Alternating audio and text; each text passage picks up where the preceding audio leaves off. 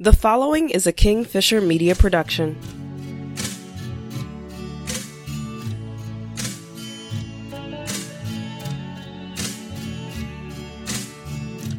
Hey guys, you're listening to the In the Blood podcast. I am your host, AC Bergen-Fisher, and thank you so much for listening, whether you are a new or returning listener.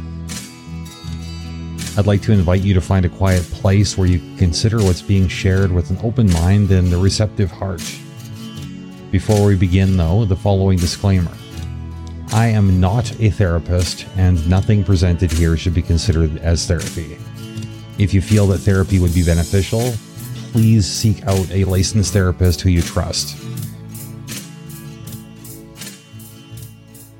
Janelle, welcome to the show.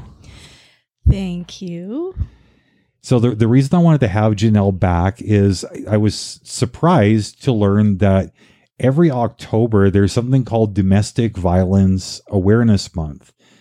And domestic violence is something that affects so many people that I guess all of us care about. And it's something that has personally affected Janelle.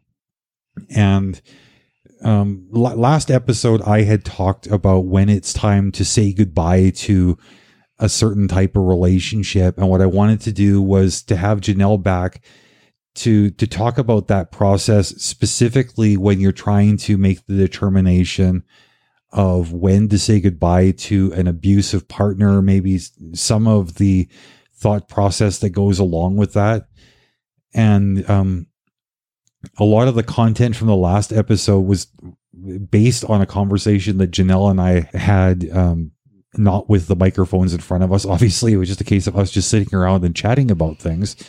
And I thought, instead of me prattling on relentlessly, what I would do is maybe run some of these points by her and put her in the hot seat and see what she's got to say about these. Does that sound like something that you're interested in doing, Janelle? It is. I think it needs to be told too. Okay. So before we get into it, like, what does Domestic Violence Awareness Month mean to you, like on a personal level? On a personal level, I feel that it means that there are struggles that everybody deals with. There's times where people aren't able to speak up. And there's times where when people are aware of abuse, other people can be aware of it as well. I don't know, there's a lot of things about it. Okay, so when you say that when people are aware of it, other people are aware of it as well, like how is that helpful from your perspective? It would be like when people say there's a family member who's aware that someone in their family is being abused, mm-hmm.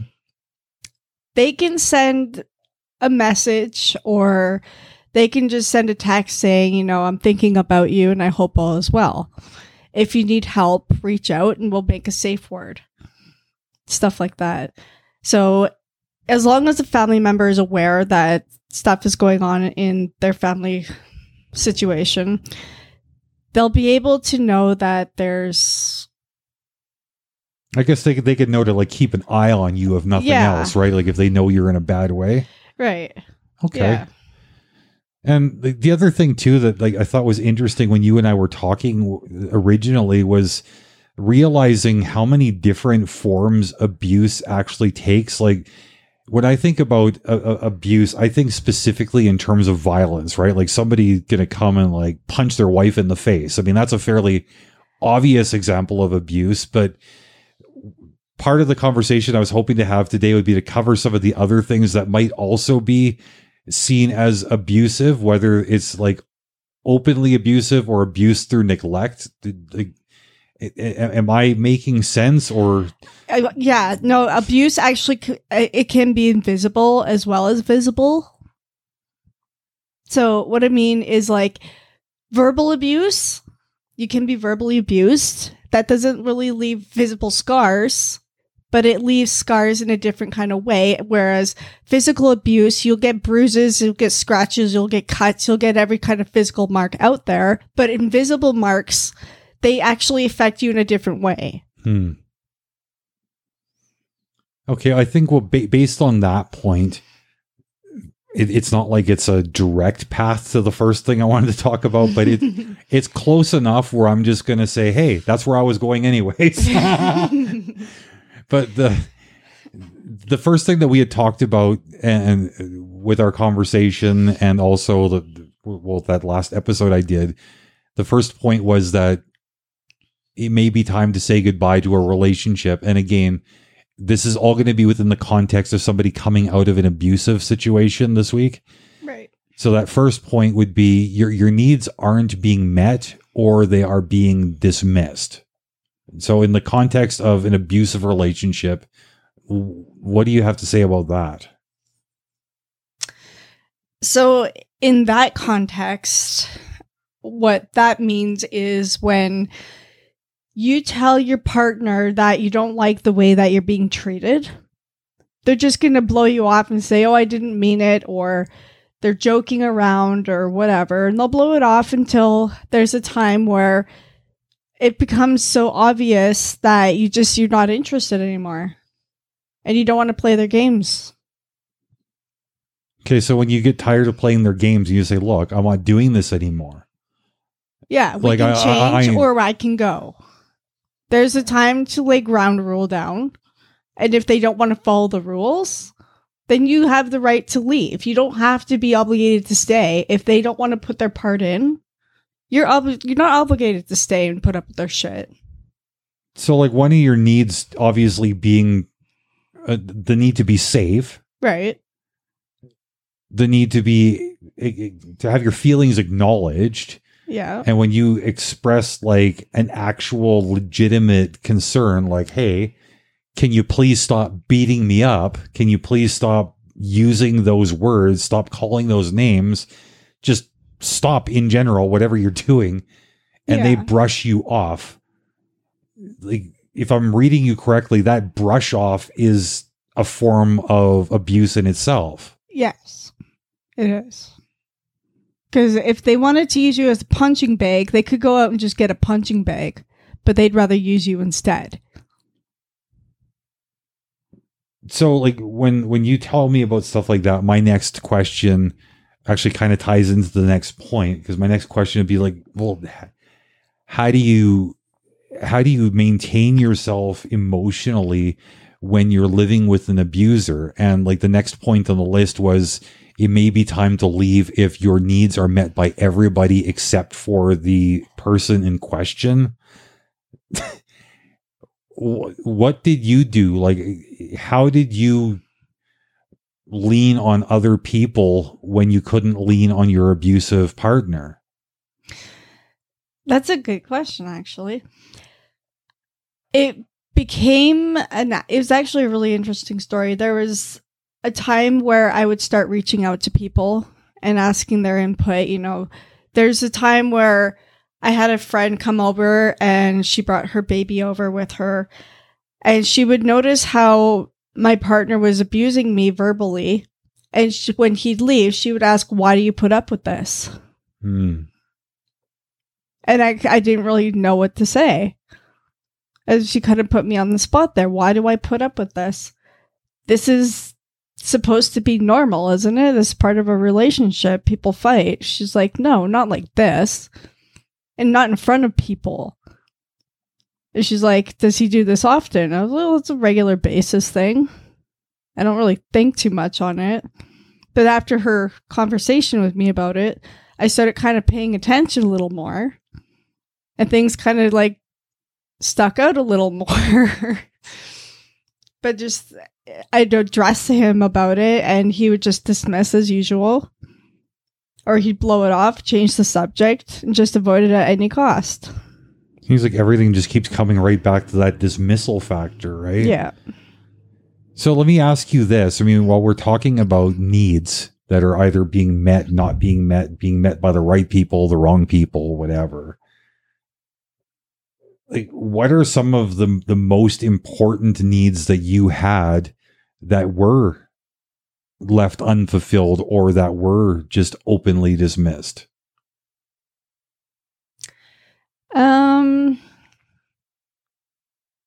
communication, honesty.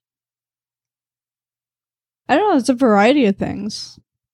Okay, well, let's seize on the communication factor because that's the first one that you mentioned. Like, I was there for the tail end of that situation you were in.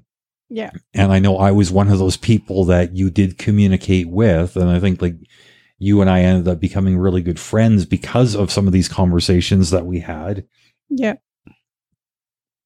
Do you think that if he had been a more effective communicator, that maybe he might have been a little less abusive, a little less explosive?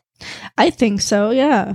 If he was more open about his past, at least, we could have worked some shit out. I know people are like kind of weird about being open about their past relationships because they think people are going to judge. But I was willing to have that conversation with him. Right? Like, he went through some traumatic stuff growing up, but he wanted to hide behind it, and that's not how you deal. Right? So that's why I was trying to, like, communication. I will tell you my problems if you tell me yours, and we can work together. Okay, so let's try a little role-playing exercise based on that, okay?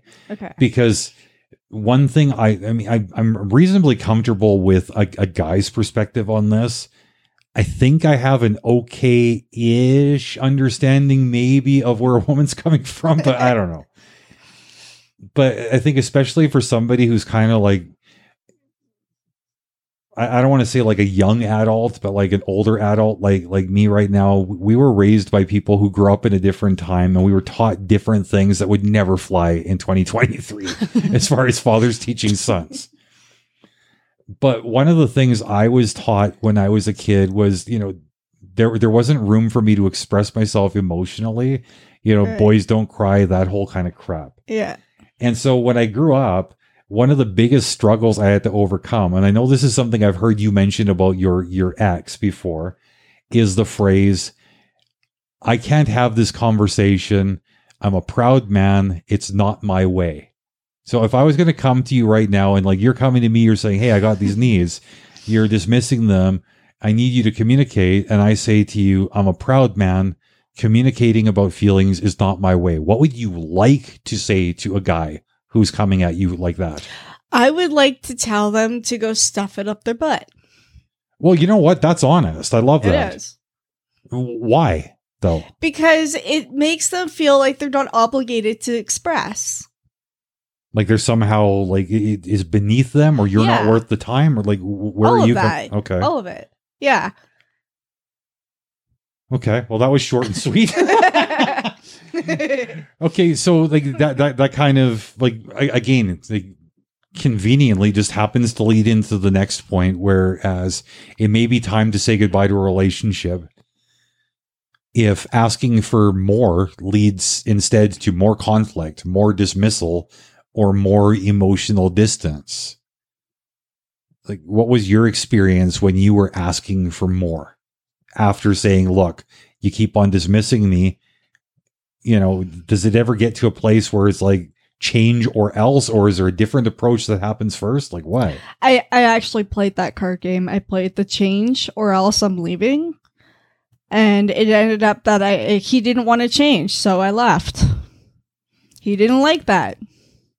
So what would happen? Like, I mean, obviously you didn't just leave and then that was the end of the story. No. You left and came back a bunch of times, I'm guessing. At least over 100. Okay. So what was the routine? What was the cycle? You say, smarten up, or I'm packing my stuff and leaving. And then you would pack your stuff and leave. What happened next? I would leave. I wouldn't have an exact game plan in mind. So the whole point was just to get away. That was the main goal. Get out of the house, get the kid away from him, and then come up with another step with the help of someone else. So we would go to a shelter. I'd go and talk to somebody, get a lot of stuff off my chest, and then I'd be able to have a clear mind to think of my next steps, which was not to go and block his number, but to go straight to the courthouse and ramble on about stuff that I just clearly wasn't prepared for. I didn't know what my next steps were. Do I get a custody order? Do I get a So your mind restraining obviously order? was just like too scrambled from It being was. fresh in the situation. It really was. I didn't have a support system. I So didn't have did anybody he to play go this to. against you then, or He did, yeah. He's like, oh, you'll have nowhere to go. And in a way, he was right. I didn't have anywhere to go. I didn't have money. So what did you do? Did you go back? I'd end up going back. And then how was it because, when you would first get back, like that first few days? First few days, it would be fine. He'd be all happy that we were home. He'd be kind and reassuring. He'd check in, see how I'm doing. And then he'd go back to his regular, I'll see you after work. He'd go to work and I'd stay home with the baby and I'd clean the house and take the kid for a walk, do the usual stuff we do before. I'd call his mother, check in with her, see how she's doing. Tell her, here's some thoughts I've had. I want to run them by you, see your thoughts on them. And then he would come home and he'd be angry. And I couldn't figure out why. And then I put 2 and 2 together. Oh, I just got off the phone with mom. She's doing fine, blah, blah, blah. I'm like, oh, okay. It didn't even occur to me. Whatever I had asked her earlier that day, she had run it by him and he blew up. So the only support system you had had a direct line back to your abuser, and trying to get help just ended up getting you harm instead. Yeah. How fun. Yeah. So, I mean, this went on for quite a while, actually, till my eldest was like 3, before I realized that this was going on.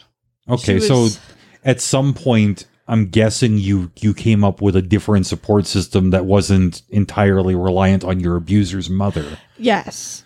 So once you had like this other support system in place, did there come a time where your support system is saying like, this is absolutely freaking ridiculous, you need to kick this guy to the curb, or you need to pack your shit and move on? Like, was there any of those types of conversations? There were a lot of those conversations. I had a friend, Marley. She actually like started saving money up for me and was telling me, here's a shelter, here's a plan, this is what your next steps need to be. And when it became too overwhelming for her, she backed out. She couldn't handle it. That's gotta suck, though, because like if you're trying to get support and you're burning out your support system. Yeah. It's not the first time that's happened either. It's happened quite a few times. But meanwhile, you're expected to shoulder the brunt of all this abuse when like even people that are dealing with it on an extreme part-time basis, they're just like, yeah, I'm out. Mic drop, right? Yeah. Well, yeah, like, and I understand in a lot of cases because Marley had her own family to take care of. So she had her kids. She didn't want her kids surrounded by that stuff. I totally get it. Yeah. Right? Her husband's a hardworking guy. He works in construction. She's got 2 young kids. I'd come over, we talk and hang out, just do whatever, watch a TV show together. But then it was like, there was always that lingering like thing where in the back of my head, I'm just like, there's something bugging me, and she could sense it. Right? And so you couldn't just like relax and have tea with your lady friend? No, because I was always on edge. So, okay. So while you're saying this, I'm going to ask a question, and from your perspective, it's probably a really stupid question. Okay. But this is the first question that always comes up in my experience. And even when I ask it, like I feel like, what is wrong with you? Why are you asking this stupid question? But my question is like, why do you stay? Why don't you just leave? And on last episode, I wasn't talking in terms of like an abuse situation. I was just talking in terms of like a normal-ish relationship that for whatever reason or reasons isn't working.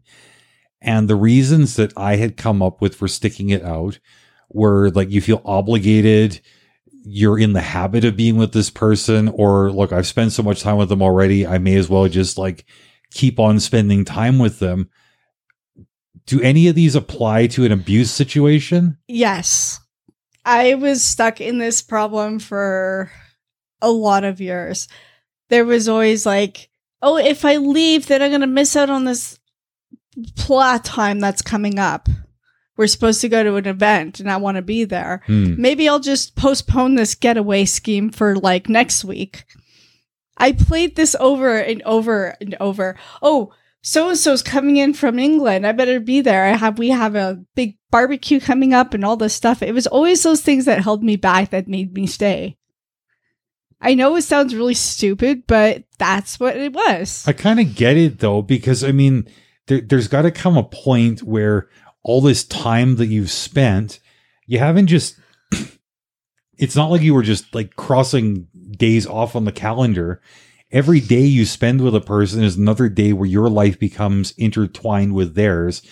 And there's got to come a point where I'm not really sure where my life ends and theirs begins. And I might hate this person for what they're doing to me, but I'm also like attached to them. Just I'm attached to my leg or my arm or my fingers, right? Right. Is it like that? Yeah. Okay. So it's not just a simple case of a woman who's being abused and sticks around as an idiot. She should know better. Like, things are obviously way more complicated than that. Yeah. Yeah.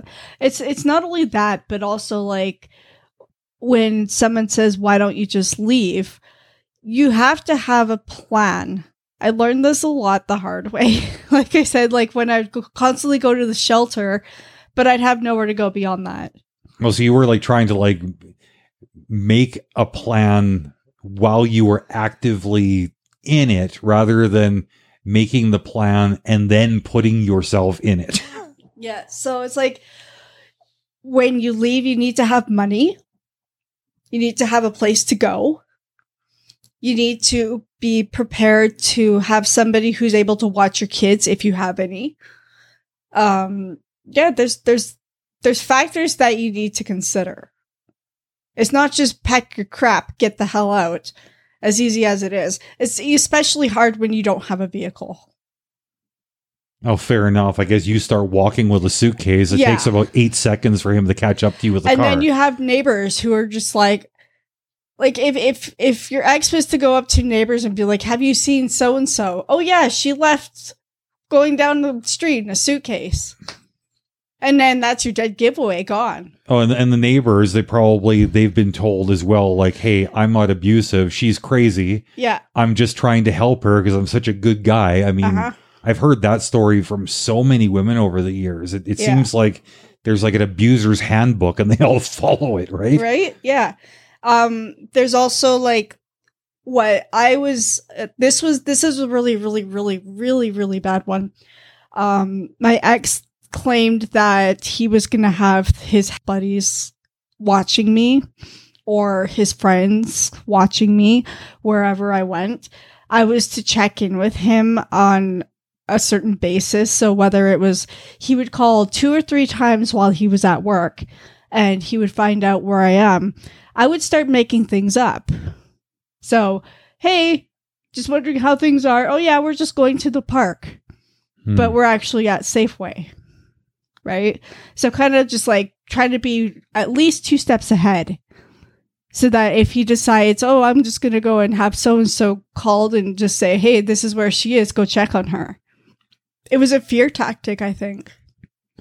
Okay. And well, I mean, my next point as far as, when it might be time to say goodbye is you look at the situation, you realize you wasted a lot of time trying to work things out. Did you try to work things out with your abusive ex? If so, what kind of things did you try and how effective were these things?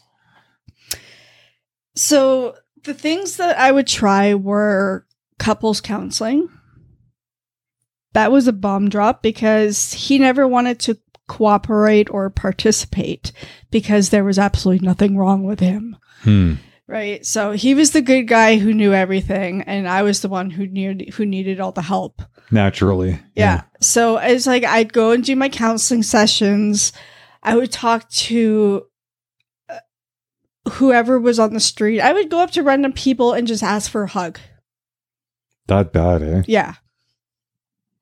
There was people, well, the where we were, it was a small town. Mm-hmm. So yeah, clearly we were known like by certain people. Oh, so you're not like going up to total strangers then. Oh no, like we run into people who are just shopping at Safeway or save on foods, and we'd see each other like almost every day. Oh, hey, so-and-so, how's it going? Oh, it's going great. Awesome. It's like, that's not really the case, is it? No, not really. Like, people knew. Because the behavior played out in public as well. Okay, so it sounds like it wasn't like you actually had tactics or strategies that were effective in improving things. You were just sort of using like what I would refer to as like social crutches, right? Like I'll get myself through the day by thinking about how warm your hug felt rather than focusing on, I wonder if he's going to pull my hair tonight. Yeah, exactly. Okay. Yeah. Okay, and then I guess the next thing is like, again, what we had talked about and what I had talked about on the last episode. If you get to that point where if you're being honest with yourself, you realize I don't actually like this person anymore. It might be time to go. And this might be a stupid question to ask because you haven't exactly painted a picture of a wonderful person. But that being said, I know that there had to have been some good things about the relationship, good things about the man that gave you something to kind of like hang on to on some level. All of that being said, did you get to that point where just like, yeah, I can't freaking stand you and I don't want to try anymore? Yes. Yeah. I woke up one morning and I was just like, what the hell am I doing? That sudden. Yeah. Just something in my brain clicked and was just like, you only have this one life to live. And you need to be happy. But when you're getting up in the morning to make a coffee and your kids are happily running around you in circles and all of a sudden you break down crying, something has to give. Yeah. And that's when you know you're really not fucking happy. Yeah, at fair all. enough. And you sit on the floor and you start crying and rethinking your life choices. That's when you know something has to give.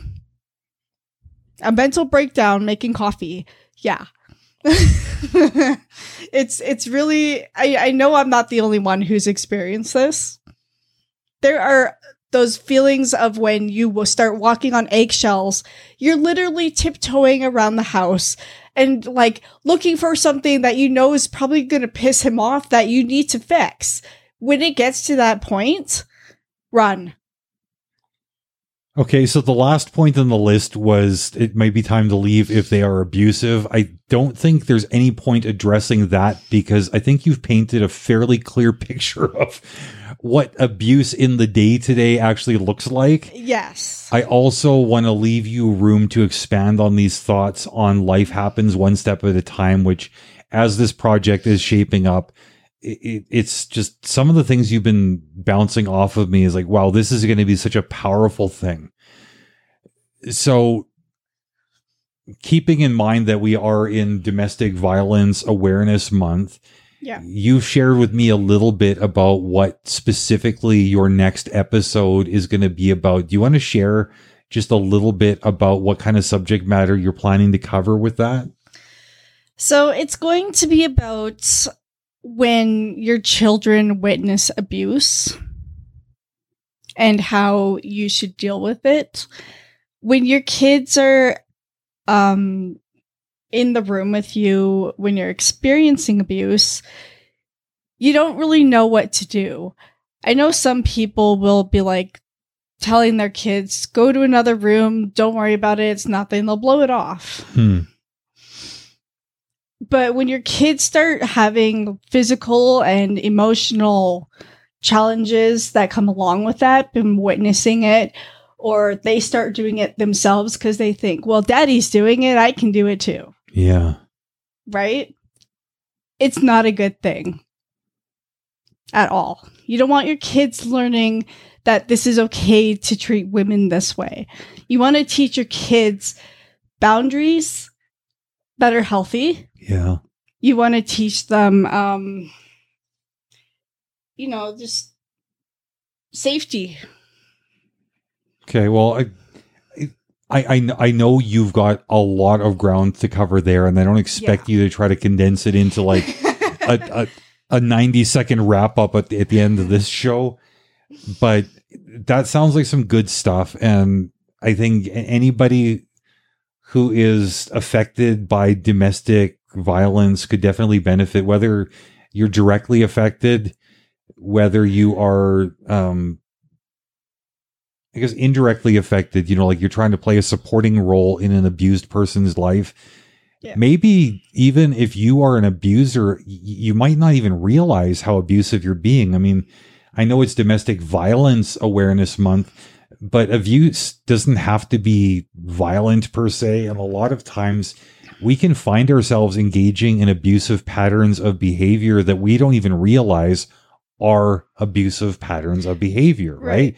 None of us is immune, especially those of us who have been traumatized. And that's why I always tell people, like, I'm a huge fan of therapy. If you got access to a therapist, take advantage, please. If you think that coaching is a better fit for you, get some coaching, talk to your friends, just like whatever it takes, read some self-help books, just whatever it takes to start dealing with your stuff, deal with your stuff. Don't expect to like beat it out of your system by using another person as a punching bag, either verbally or physically. Right. Okay. So, I'm not going to get too much on the soapbox there. Janelle, if you were going to give just some really, really quick advice in parting to anybody who's listening, who is concerned that maybe they are in an abusive relationship, what would you tell them based on your experience that they possibly already know, but maybe aren't willing to look at, but something they need to like realize and act on like right away? So what I've actually learned was have a safe word. Use it in a way that isn't going to alert your abuser. I know there's one that's called the call for pizza one, where you call somebody like a police officer and say, hey, I'd like to order a pizza. They're going to be confused at first, but I believe that more police officers are trained to like pick up and recognize that this is them asking for help through like a secret call type thing. So they'll address, they'll give the address. They'll say, are you safe? You can say no. What is your address? Hi, yes, thank you. The address is blah, blah, blah. Please leave it out front and knock on the door, and then just hang up before your abuser is aware. But there's that. And then the safe word. Have a safety word. Flicking lights on and off. If your neighbors are aware that you're in an abusive relationship, your front porch light, if you start flicking that off and on a few times, and you let the person who lives across from you know, or send them a text, or just randomly push the alarm button on your car. Do that 3 times, someone will pick up and be like, something's wrong with your car, or they'll just come over to check and see what's going on. But your abuser won't know.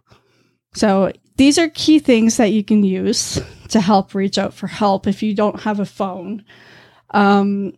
If you're able to assess a hiding spot when your abuser isn't home, find somewhere for you and your kids to get safe. Even if it's just your kids, tell them the plan.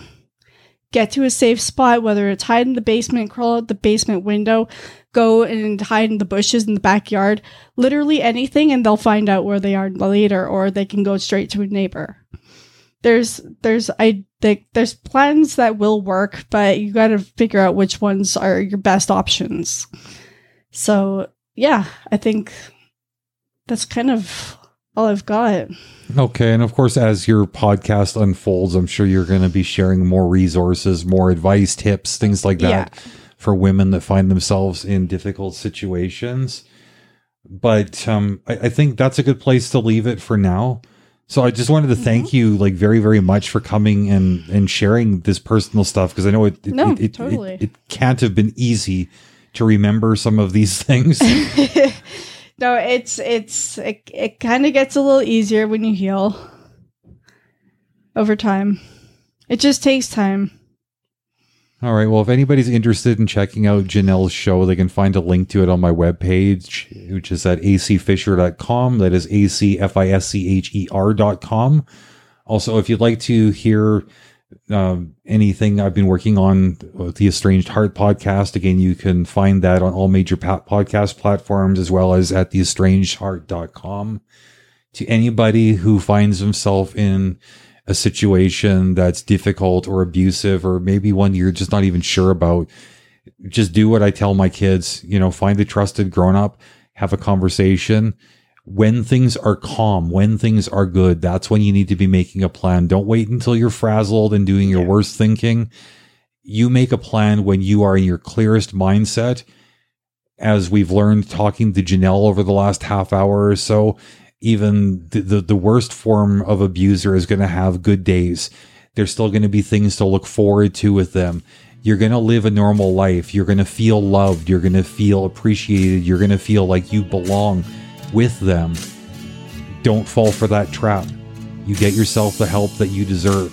Don't let anybody reduce your value, because your value is great even if you don't see it. You are a valuable person. There are people who want to love you. They want to help you, but they can't do that when you've got this abuser that's in the way. So on that note, my friends, until next time, take care of yourselves. Please take care of yourselves above all else. And until next time, much love.